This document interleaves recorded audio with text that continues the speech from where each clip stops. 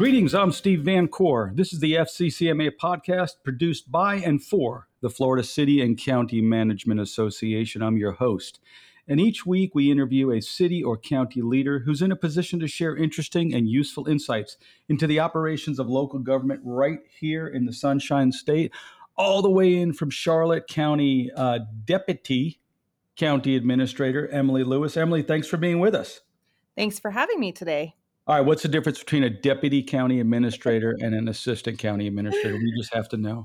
So I always describe it as more wrinkles, but essentially we just have kind of pick up the ball if the county administrator is out, decision-making authority, and I supervise a couple more departments than our assistants.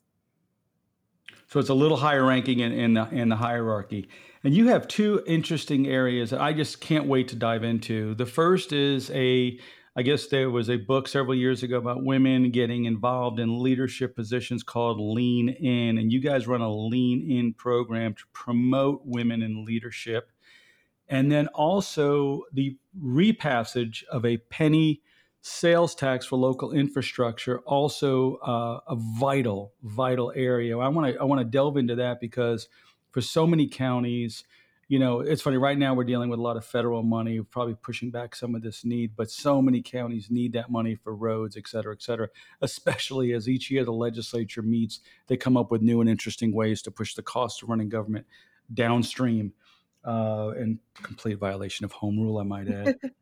So let's talk first about the Lean In program. Describe it at 30,000 foot, what it is. So our Lean In program, it really is just a group of women in our organization that get together and talk about both personal and professional goals. Kind of started as one of the senior women executives in our organization. I had a lot of younger females coming into the profession that were asking for formal mentoring, and I realized we didn't really have a program for that or an opportunity for that networking to occur within the organization. And we had a tremendous number of wonderful resources that were available to these young ladies. So I found a program called Lean In. After reading the book, it's a nationwide, actually international program. And so we just kind of adapted it for our organization. So we meet virtually once a month. We bring in speakers from the outside, or we highlight. And this is just for women working for the county? Yes. Okay. Yes. And they're all in various stages of their careers. It might be early to, mid-level careers, or those of us that are later in our career that just want to help share some of the wisdom and experiences that we've had along our way. Our members ask and give us feedback on things that they'd like to talk about. And it can be anything from how do you manage your work-life balance to how do you manage conflict with another employee in an office. It's really just a dialogue.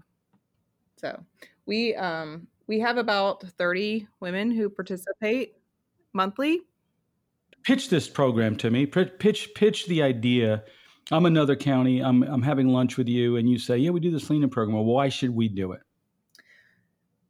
You should do it because it helps your women in your organization to learn and grow together, to share experiences, and to feel like there is someone who has gone through the same thing or that can give them some professional advice.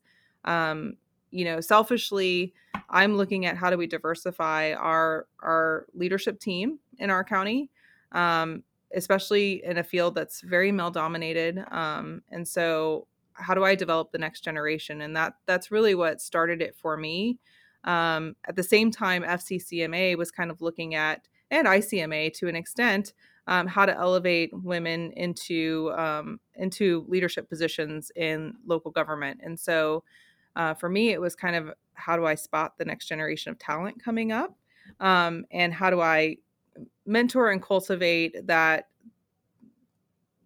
feeling of inclusion in our organization. There's study after study. It says women entering the workforce have higher education, did better in school, et cetera, et cetera. And it sounds to me like what you're doing is closing the gap between education, formal training, experience, and teaching and helping women learn how to navigate the workplace so they can become all that their talent allows, right? All of that, what their training and education allows to them say, look, there's cultural impediments, barriers. Let's acknowledge them. Let's understand them, and let's figure out ways to move through those cultural impediments. And it sounds like that's what you guys are doing.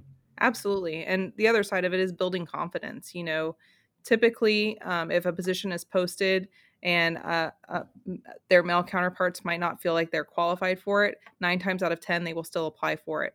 Women tend to feel like they have to check off every box in order to be qualified. And so it's really about just saying, hey, go for it.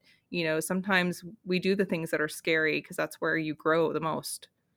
Well, it's a joke I remember reading a long time ago. If you ask 50 men, how does a cell phone work? You'll get an answer 50 times, whether they know it or not, right? If you ask 50 women, you're more likely to get, I really don't know.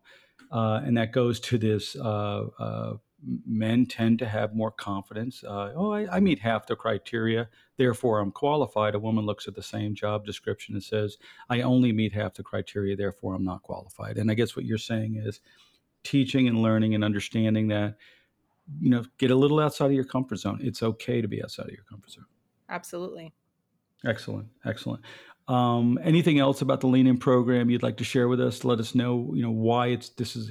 Have you had benefits that you've seen? You've seen women who otherwise would not have grown in your organization that have become great leaders as a result of it?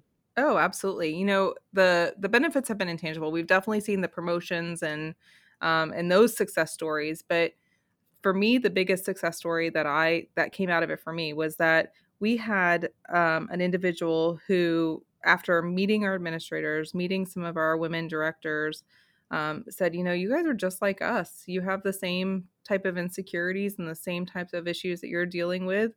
And so it makes us more personal to them, and it makes them more invested in this organization, knowing that we're kind of all the same.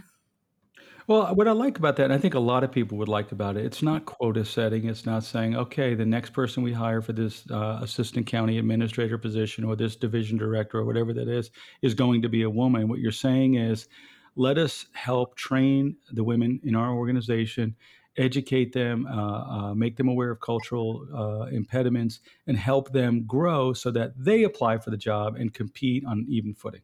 Absolutely. And we're a mid-sized county, so if I'm training someone to go to another city, county, I'm okay with that too. It's all about them sharpening their skills and sharpening their confidence in themselves. What a good program, what a good idea, and I'm glad you guys are taking the leadership on that. We're getting a lot of that among the interviews. A lot of folks saying, we're doing everything we can to push from the bottom up in terms of diversity, inclusion, equity, all of those items to help people grow and have a diversified leadership team. Gosh, just on time. It's 2021. Yeah. And Um, while Lean In is really kind of focused on women's issues, we do have, this work-life balances and, balancing motherhood and your career. We do talk about all those things. It is still inclusive. We do have men that participate, and they're welcome. It's just as important that they have the same network and the same support system. Our local paper has a photographic essay of the new Senate leader who was just elected in the Senate, Senator Book, and her raising her children literally in the Capitol while she's working, trying to strike a work-life balance that way, it's really kind of neat. The photos are fantastic, and it's a kind of a cool journey. But all of that seems to penetrate so many more aspects of our professional careers these days. She has one of the coolest office with the Capitol Nursery or Yeah, Capitol with this, babies. there's a great picture of a squished croissant on the floor. It's like, oh, just like home. Yes, exactly. Emily, you guys have recently engaged in something that's near and dear to my heart and heart of my firm. We've done a number of local sales tax, millage, increased referenda for local government. Sometimes it's a half penny, sometimes it's a full, sometimes it's a renewal, sometimes it's a brand new tax. Charlotte County overwhelmingly passed a penny tax for local infrastructure needs. Tell us a little bit about how that came about, what your guys' journey was, and how you were so successful in going from past referenda where you barely crested over 50% to this time more than 2/3 of the voters said yes to this local option sales tax. Well, sure. So I think I said earlier that, the things that scare you help you grow the most. And this is certainly one of those tasks that scared the heck out of me. I had just been promoted to assistant county administrator in 2019, early Not 2019, yet deputy. not yet deputy, early 2019. And then right after I was promoted, my county administrator retired.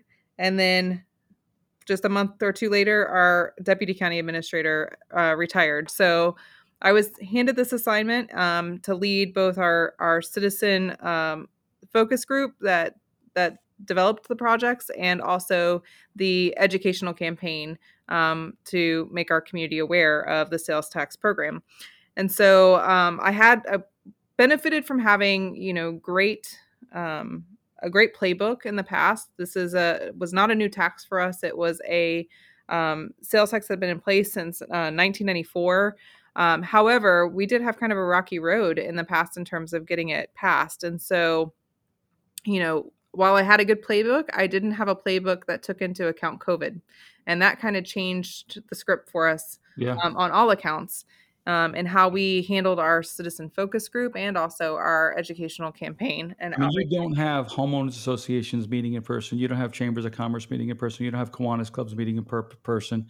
You've got to do this all remote now. Exactly. And it really took us from being, in front of our community to a grassroots effort to pass this. And very thankful with the results, but it was not an easy feat. And we had to get very creative with how we did it. Well, So, backing up for a second, because I've been a long time observer of these, and I find the ones that are most successful. And this is to me a critical takeaway. If you're going to pass, especially a new one, it pays dividends, big, giant, huge dividends to build up front, which is get community buy-in, get community feedback, see what it is they want to see improved in the community, and spend a lot of time, energy, and effort on the front end finding out what it is the community's needs are. I'm reminded of one of the things that the community leaders wanted was some of that money to go to a performing arts center. mhm. After these types of focus groups and community outreach, they're like, yeah, we like the roads, we like the improvement to the holding ponds, we like the improvements to our parks, we like money for economic development, but a performing arts center, we don't want that. And it's those one big thing that tends to kill these things. By the way, did you guys have any of those that you thought the public might like and then realized we got to take that out? so we have in the past, and this one we had maybe some stinkers that made it through the citizen review process that the commissioners knew were not good investments. And so we had a couple of those we had to work through, but we really didn't have a stinker in this one. We experienced that in actually in 2014, where they tried to tack on a justice center expansion to our sales tax, and also lengthen the amount of time that we were passing it for. And the polling went so far below passage that we had to drop it. Oh, yeah. Anytime you have new government buildings, the public's like, wait a second, what? Mhm. No, I want better roads. I Yeah. don't want to see algae and holding ponds. I want better parks for my kids. Better accoutrement for the city hall. No, no, no, no. I think yes, yes, definitely. I think the one thing that our board of county commissioners and our administration did in guiding them through this process is we spent a lot of time talking about what are the future needs of our community. What does our 20-year capital needs assessment look like? What are those critical facilities or new facilities we need to bring online to be able to provide the exceptional service that we do for our community? And any of these projects, any of these initiatives, it's all about balance, right? So you want a good quality of life mix, you want good public services or public safety type of facilities. And water quality certainly was a new game changer for us in this sales tax. It's the first time we've been able to successfully get water quality included into a sales tax referendum. How did you do that? What did you just were you generic about water quality, or did you have specific water quality projects? We had specific water quality projects. However, we were pretty general in how we educated the community on them. So, yeah, for Charlotte County, the harbor is our lifeline. The Peace, Mayaca, and Lemon Bay, the Lemon Bay Estuary, that is really what drives a lot of commerce in our area. It's what drives our tourism. It's a $6 billion industry for us in terms of fishing and our aquaculture. So water quality is important to everyone who lives in Charlotte County. Not just for recreation, but for economics. Correct. However, not everyone lives in an area of Charlotte County. It's very diverse. We have both rural and urban areas in our Mhm. community. So not everyone lives in a part of the county that benefits from a sewer expansion project. However, everyone Did you use the S word? we actually did use the S word very strategically. Um, we we looked at areas where we could reduce nutrient loading to the harbor, where we could increase water quality for everyone who uses it. So we really took the approach that water quality is important to everyone because no one wants to go out their front door and smell red tide or algae blooms in our community, and removing nutrients is really what changes and improves that water quality in our community. So another aspect of this, and I think we need to touch on, a lot of people say, well, as a county, we can't. As a county, we can't.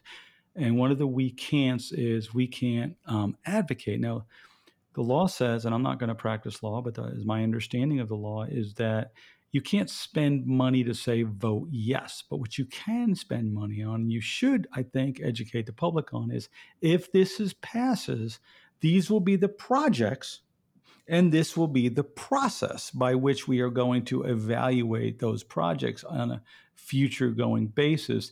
And by identifying those things, I think the public becomes more comfortable that this money can only and will only be spent, 50% on roads, 10% on parks, 10% on water quality, 10% on economic development, whatever that distribution is, and what's the oversight process to make sure every dollar is spent as it's supposed to be. And so your county did go out and share with the community aggressively what the money would be used for. Oh, we absolutely did. We also, while the law says you can't advocate, it doesn't say you can't have partnerships who will advocate on your behalf. Right. And so we also spent some time forming those. So on the educational campaign, like I said before, we had a great playbook for how to do this. What we didn't have is a playbook for how to do this when no one is meeting in person. Yeah. So we had to get very creative, and we were very intentional with the project mix that ended up on the sales tax referendum ballot. And so we took advantage of ways to utilize what matters most to people to get the message out. So when Well, our give me an example. You said you were innovative. Give me an example. You said this is what we're going to do because of this. How did that work? What was something innovative that you did? So our library system, we happen to be a part of the state that is a little older in population, heavy users of our library system. We had a library project in 2014 that built a new beautiful library in the city of Punta Gorda. And so when COVID hit and we stopped providing library services in our physical buildings, we started a drive-up service, and it was a huge hit with our public. I mean, we actually saw more numbers coming through the drive up service than we did those actually entering the facility. And so we used that as an opportunity to capitalize and get the word out. And so instead of printing flyers for homeowners associations meeting, I printed bookmarks that highlighted everything that the sales tax had done in the past to support the library system, and what was in this upcoming sales tax to again strengthen our library system or add to our library system. Oh, excellent, excellent. By the way, on that thing with the library, do you guys see yourselves going back? Because I've heard talk to a number of counties that are like, people really like this drive-through concept. Do you guys see yourself going back? I think we will go back, but we will keep those improvements that we found during COVID, those lessons that we've learned. So I don't think our drive up service will go away. Those numbers continue to increase. What we are looking at now is ways to innovate even that. We're looking at how do we provide hotspots as a checkout service, so people who are now at home instead of out in public have internet connectivity and can use some of our electronic resources. So I think I think we'll see a hybrid. I don't ever see us shutting down libraries. I mean, it's a gathering place, and at some point, Right. people will gather again. But I see these conveniences that our residents have become accustomed to. We'll continue to keep those in place and find ways to improve upon even that service. I'm so hoping you were going to. I was so hoping you were going to tell me you're going to have drone delivery of books. Down the street with a pizza, with a pizza and a book by drone. We have Uh, an airport here, so that kind of that's hinders us a little bit in the no-fly zone. But I like the way you think. You never know what the future holds. I tell you, I'm not a pizza delivery person, but the day they come to drone delivery of pizzas, I'm going to order a pizza just so I can see a drone bring me a pizza. So the lesson learned from the sales tax is a lot of preparation up front, and then a lot of education once you put it on the ballot. And you said something about polling. So not only the people who show up at the hearings and the meetings, but reaching out to the public at large and saying, what do you like? What do you don't like? Because we don't want to extend this tax for things you don't want, whether it's a performing arts center. In other counties, it has been. And the reason I was so focused on the sewer is, as you know, septic to sewer conversion can be a really hot button issue. If you don't live there, why am I tax dollars paying for their septic to sewer? If I do live there, hey, I'm happy with my septic tank. Don't force me to hook up to a sewer. It can be a real hot spot for a county, and many referenda are sitting on the sidelines simply because that became the focal point of the issue. And you guys sound like you managed it well. Yeah, I think again, it's all about balance. When I said earlier we're a more elderly community, a lot of what I didn't hear a lot of consternation about septic to sewer.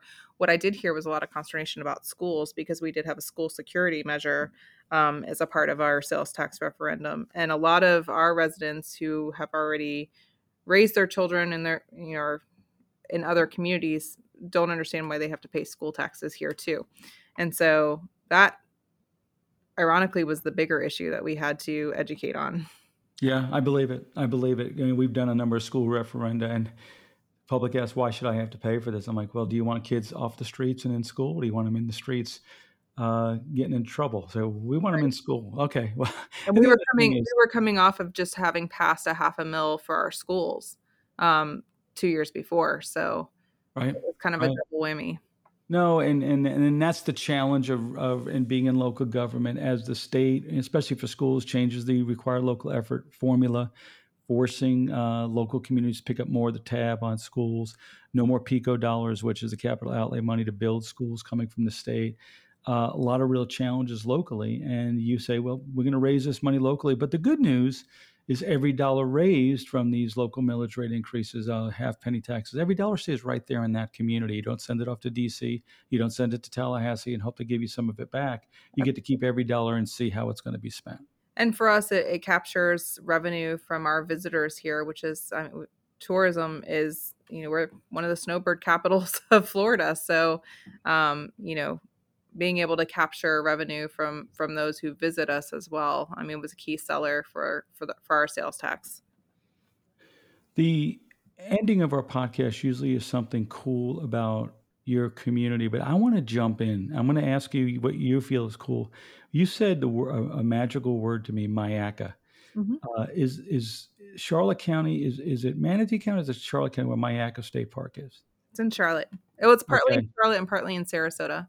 So for those who've never been and you're listening, not if you're driving and listening, but if you're listening, Google Mayaca and alligators. You've never seen anything like it. The Mayaca I'm gonna River State Park is a gem. It is a beautiful place. They have raised platforms you can hike. It's very unusual and it's well worth a visit.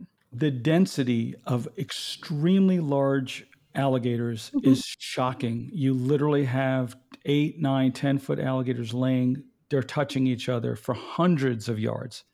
It Yeah. is quite a sight when you look up and you come over a bridge and you look down the river and you see 75 massive alligators sitting on the bank. It's really like nothing I've ever seen. I've only ever seen one other place that's like that, and that's Paynes Prairie. Oh, But really? I yes, drive through Paynes Prairie all the time on my way to South Florida. I'll have to try to bike it one you day. ever can. It's very eerie when you come across one of the areas where the gators are congregated, and especially during mating season when they're calling, it is just you hear what sounds like the jungle. It's a really cool experience. It really, I was down in Mayaca and we bicycled around across the dikes, across the bridges, and it is astonishing. Like, what do they eat? How many gators there are? The thing I didn't understand, honestly, was people kayaking in that river. And I thought, you know, I know they're relatively safe and they're not going to attack you and all that stuff, but an accident will Yep. go bad quickly. So tell me what your thoughts are about what's interesting and cool about Charlotte that people may not know that would make them go, hey, I want to go there. Well, Charlotte County, I used to live in Sarasota and drive over to the East Coast all the time, and I would cross this bridge called this bridge over the Peace River, and I always thought, hey, that's a cool name for a river. Um, but it really is. It's like paradise. I mean, it is beautiful here. We have the harbor, which is more brackish in nature. It's where the Peace River and the Atlantic Ocean kind of, or the Gulf of Mexico kind of come together. Um, the ecotourism here, you can go to the beach or you can be in, a swamp. It's really very diverse ecologically. The other really cool thing is we've got the first solar city developing in Charlotte County, in Oh, Babcock Ranch. And so from a local government geek like me, it's really cool to see a city developing from the ground up, and what that looks like, and especially one that's sustainable, that has cutting edge technology, that's using automated vehicles, and it's just really it's really cool to see. oh, that is currently, so it's a leading edge technology. Because when you think of Charlotte, and I've been in Florida for 30, 40 years, you think of it as just a rural community kind of in between Naples, Fort Myers, and the Tampa Bay region. But yeah, you're hearing between Mayaca State Park, Tarpon Capital, Mhm. great fishing, great outdoor recreation. It's really becoming kind of a found gem, isn't it? It is. We have been discovered. Coincidentally, Isn't today Punta is Gorda one of the fastest growing cities in the state? it is absolutely. And today is our 100th birthday, so we are celebrating our centennial today, which we're very excited about. You guys don't look a day over 99. Well, Emily, thank you so much for joining us. This has been very informative. I hope our listeners enjoyed it. This is Steve Van Core, and this is the FCCMA podcast, a service produced by and for the Florida City and County Management Association. Thank you for being with us.